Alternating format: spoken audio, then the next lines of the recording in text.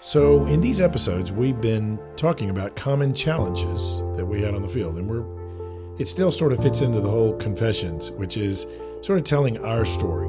And that's what we're trying to add in these podcasts is not so much direct teaching or guidelines as more of how did we deal with this? How did we work through this? And we have found that people have appreciated hearing some of our stories. So the topic we want to talk about today is we'd already mentioned loneliness and friendships, but there was a particular challenge that we dealt with throughout our entire time overseas, and that was dealing with coworkers and friends who leave. And when we say leave, either move to another city or have to return to their home country. Yes. And tell me what that was like, Vicki. Well, I think probably this was a greater issue for me than it was for you. I felt it. You felt it, Oh, but I think that it hit me in a deeper place often because so much of my life was revolved around home and the kids and their schooling. And just friends. And my friends and right. the emotional support system that I had built there. And of course, my kids too. So watching my kids when their friends would leave was probably as or more painful than when my own friends would leave. Yeah, and we're hoping to invite maybe our kids. daughter. Yeah. Yeah, we have 2 daughters to come in and talk about that. But we're not going to talk about the kids part today. We're going to try to talk about how we dealt with it. I think the first bit of loneliness that was incredibly difficult for me, we've talked some about it, was when we first got there. And our first Christmas there, I just remember that was this incredibly lonely time because the country where we were didn't celebrate Christmas. So there's none of the trappings of Christmas whatsoever. And of course, we don't have any family. And no one invited us. We had a few lonely Christmases. I remember when some of our closest friends went back to the U.S. for Christmas, and there we were having to figure it out. But what did we do the first? Was that the one where we drove over to Pizza Hut because they had some snow spray painted in the window, and that was the only little vestige of anything that reminded us. And we ate a pizza thinking this is at least not kebabs, not local. Yes. So what a Christmas. That was quite the Christmas. And then I do remember the next year rolling around and coming toward the holidays. And I'm thinking about, last year, I just remember this sad, lonely, we're sitting in this freezing cold apartment. Forgotten. And we knew what was going on back here, which had been going on since the first day after Thanksgiving. Exactly. So what we ended up doing is I thought, it's given that I am going to be sad, lonely, and pathetic on holidays. So I think that at least I can make the holidays special for someone else.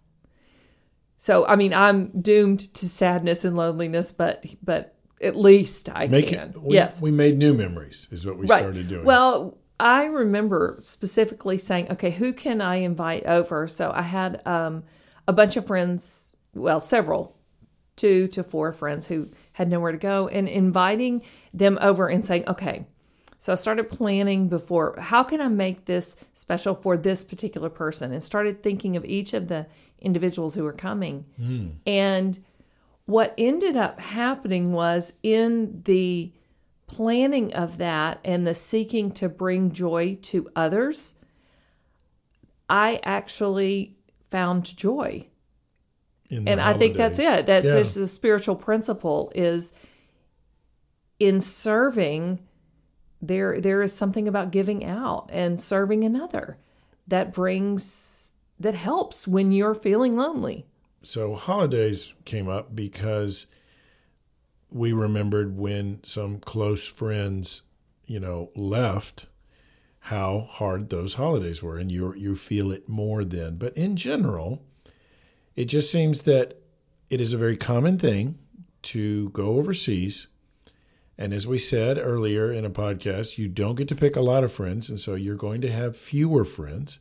And some of them you're going to cling to them more tightly because you have fewer of them. So your lives are more involved with them. You don't have as many. And so when they do leave, the hole is deeper and you feel it more. So we remember times of just sitting there. We felt it before we even had kids. Obviously, when you have kids, there is more weeping and more sadness. And when your kids are sad, yes, you're sad. They are. That is so hard to watch them. But I think there is an element of understanding that, I don't know, God is sovereign over these things. And He is going to have to meet our kids as well in these times of loneliness.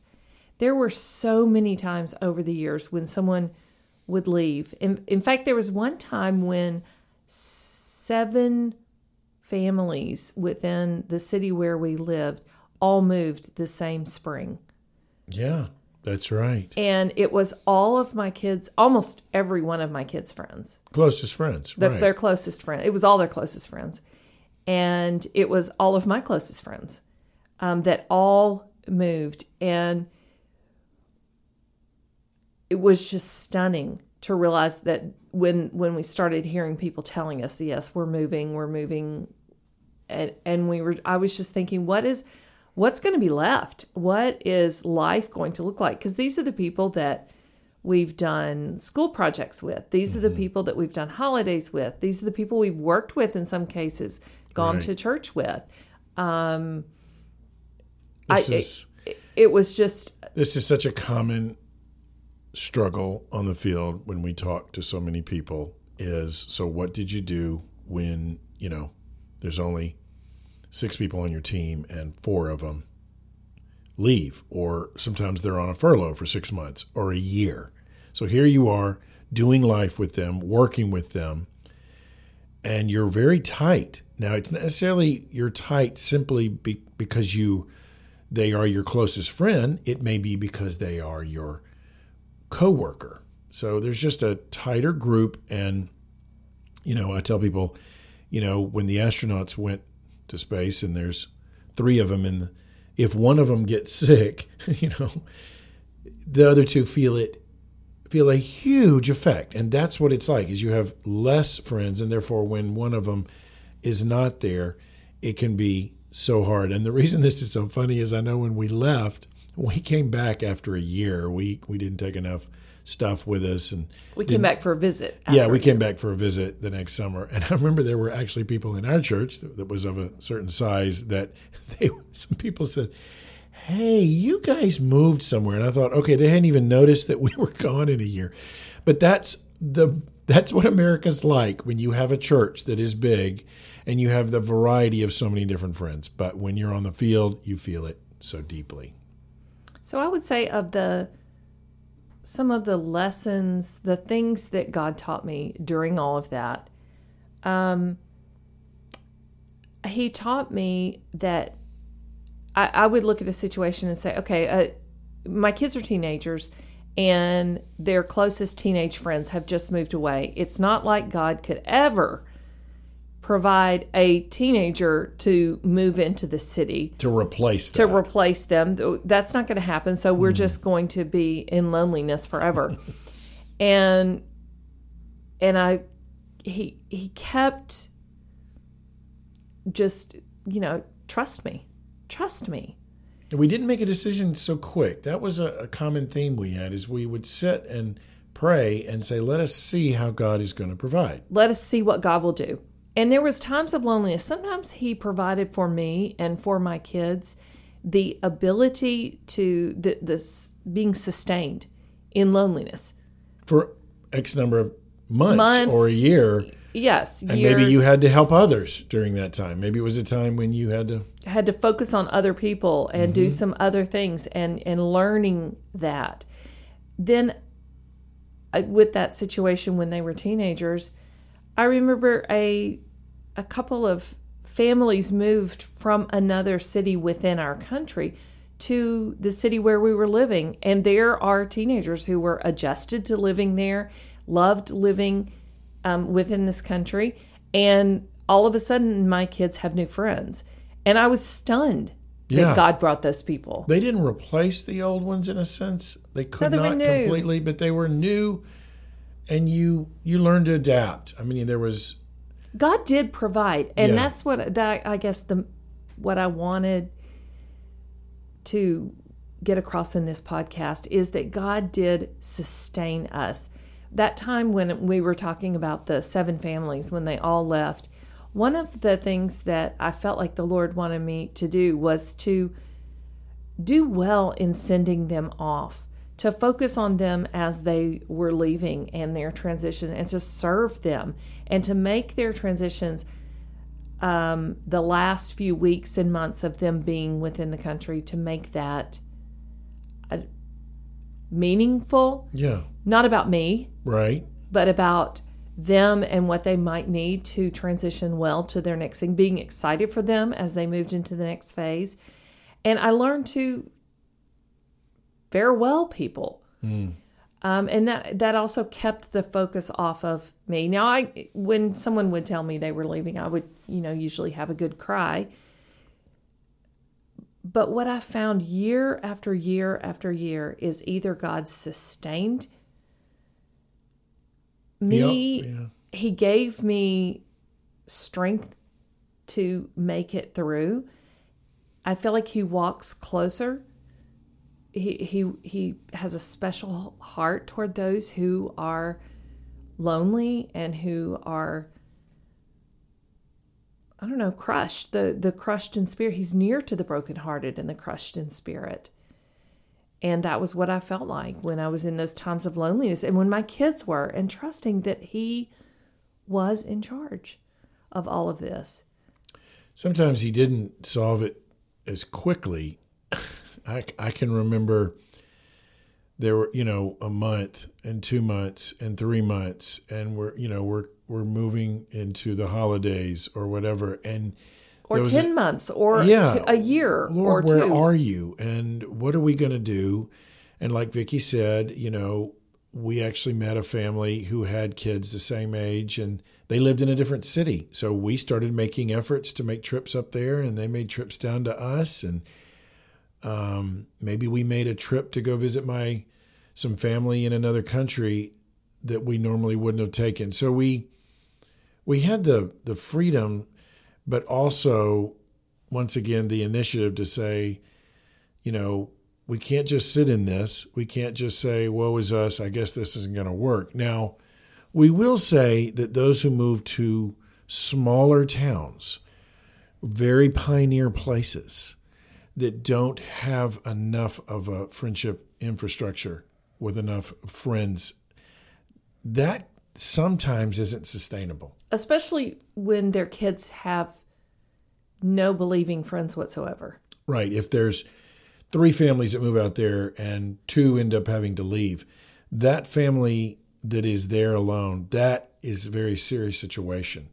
We have seen where a family moves and maybe a single, or 2 families and a single, and then that single is finding this is not sustainable, because what a single guy or gal needs and what a family needs is very different, and how their needs can be met in that environment. So we were in a city of a good enough size so that we weren't completely isolated. No, we were not isolated. It's just, our 14-year-old was building friendships with a 17-year-old or a 13-year-old.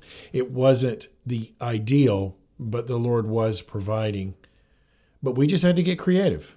Yes, and I would even say that if you're in a completely isolated situation, or your kids are isolated, maybe you have someone, but your kids have no one, make that a matter of prayer that God either brings people for your friends for your kids, or you consider whether you need to stay in that situation. Right. Because the long-term effects on some of the children that we know that were kept in isolated situations was great. And I think you need to really, really prayerfully consider that.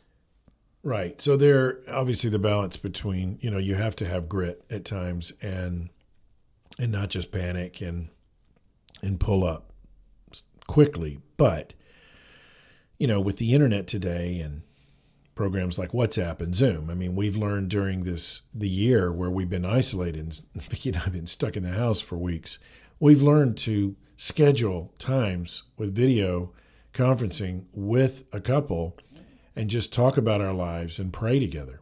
So those tools are there now. We have actually encouraged, I remember there was a single girl way up in a jungle area and she only got out once a month to see some people. And I said, do you think this is sustainable? And she said, no, I'm learning that it is getting harder. And sometimes we forget our humanity. That's just a common thing that sometimes we over-spiritualize it and we forget that we're not like these local people. These local people have grown up in this little bit of village. Well, they have their friends. They have their family nearby. Right. This is not... Or the way they do entertainment. They're not looking for a jog or a hiking or biking or the mountains, okay? And so sometimes we forget our humanity. And so we've often encouraged people, you're going to need to take more trips out of that place. You're going to need to take steps to find ways to creatively meet those needs if this is going to be sustainable. So we didn't just sit there and go, Lord, we're looking for that ideal family, and if we don't have that family, I guess we're just going to be, doomed. We did get creative, and we're thankful that we were in a place where there were at least other people and families, maybe not. Our kids are like, but those aren't my best friends, or those are my best friends, and God will never replace them. And you say, no, I know, but God did provide. He met us. He did. He did meet us. And there are lots and lots of resources for third culture kids, TCKs, out there, and for parents of third culture kids of how to help in these situations. I'm hopefully going to have one or both of my daughters on for an interview sometime about some of these things and what helped them cope. But there are things that can help. There's a lot of information out there that didn't used to be. And I would encourage you to look that up, just third culture kids. Google that, and you will find so many resources that can help you in these kinds of transitions. I think we mentioned in an earlier podcast that if I was handling whatever the situation was, it doesn't mean in a certain way, it doesn't mean, Vicki, you have to be able to handle this. And I think we had to be able to give each other grace. And so if you have two children and one is thriving more in this particular situation, we must understand, if you've had children very long, you understand each one is different. And so you have to say, this one needs more of this. And so we're going to find that. Mm-hmm. And not just say, we can all suck up and just be like Dad. No, that's not. You can try that, but I can tell you some of the things that may end up happening as a result. That's right. May or may not. That's right. One of our solutions when all of our kids' friends had moved away, not all of them. They had some of their local friends, but at that time, the majority of their friendships, their deepest friendships had just left. And we ended up getting a dog. We did? Which was something we never... It started with a hamster. Oh, yeah, boy. And then, when I started talking guinea pigs, that's when David capitulated and said, let's get a dog. But the joy that dog and caring for that dog brought to our kids when their friends had moved away, that was a solution. That was a helpful part. We've talked about loneliness. I think, Vicki, you could speak on this. We touched on it earlier, but just before we drop this topic of, as friends leave or, friends mean something from home or familiarity. How did being able to understand the language and the culture and appreciate where you were living help you during that time? In other words, if you didn't have that, how would that have affected when friends leave?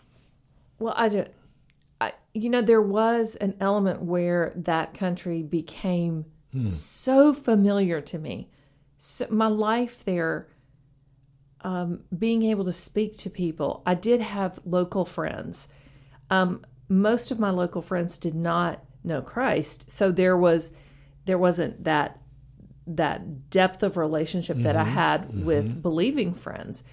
But I don't know how I would have been utterly and completely isolated had I not learned the language, had I not learned to enjoy cook the food. I mean, we had the changing of seasons with the vegetables and fruits and the flowers that were blooming and the just spring. Enjoying and making my home there and learning to enjoy. I did pick up, we as a family actually picked up a lot of local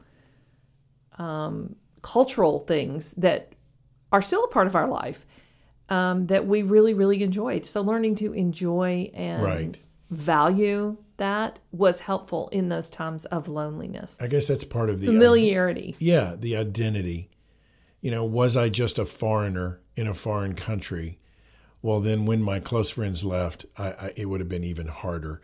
But when we were able to say, it's spring, the flowers in the mountains must be good, or the hills, let's go for hikes. Hey, it's fall, let's take a picnic out and see some fall leaves. Hey, the strawberries the season is here, and the kids would look forward to it. I think I remember our connection with the local culture and its food and its culture and traveling. And friends. Actually really helped us so that we weren't just feeling like we were on the moon left. No, there was, that really helped us. Well, and some of the other things that we actually took the time out from our free time that we had on the weekends. We took the time to say, hey, they need someone to run a youth group for the teenagers. Mm-hmm. This is so valuable. This is an incredible opportunity and valuable use of our time to draw the foreign English-speaking teenagers together. Mm-hmm. So we actually took the time out of our life to do that. We took the time out of our ministry to do that because it was so valuable. So that was also part of us adapting. Now, there were times when we couldn't do that because we were too busy doing local church work or whatever, and we couldn't. But there were times when we did. That's one of the adaptations we had to make. Because after the big move of the families, our kids need this. And we learned that if the kids are thriving, then often mom is thriving. And when mom is thriving, dad can thrive. Mm-hmm. And they can both thrive. So there was a value to that ministry to the kids. Yeah. Well, and just for them personally, it wasn't just about us thriving. It was about all of us as a family thriving. Taking trips to enjoy the country, I remember, was something that we needed to stop and do more of that. When we had those times of loneliness, we had to enjoy the country. That's more. That's right. So when people say, wow, y'all stayed for all those years, I guess you just gritted it out and you committed and you promised to God or you signed some covenant. And the answer is no. And that's what we're trying to share in this, is that it was constantly working out the problems. We do recommend watch this movie, The Martian, and just watch how he thought he fixed this and then he had this problem. And then once he solved that one, something else happened. And he was just, instead of panicking, he was just working the science and figuring it out. And it just so much reminded us that we never knew what we were going to tackle. And yet, it seemed that if we patiently look at our situation, pray, get creative, and then go and try to start finding solutions, we just kept figuring them out. And it was Yes, adapt and find solutions. Yep. So thanks for hanging out in this discussion today. Thanks for listening today. Our book, Mission Smart, 15 Critical Questions to Ask Before Launching Overseas, is available on Amazon in paperback or Kindle. Feel free to email us with your questions through our website, esionline.org. Remember to subscribe to our podcast to get more episodes as they're published.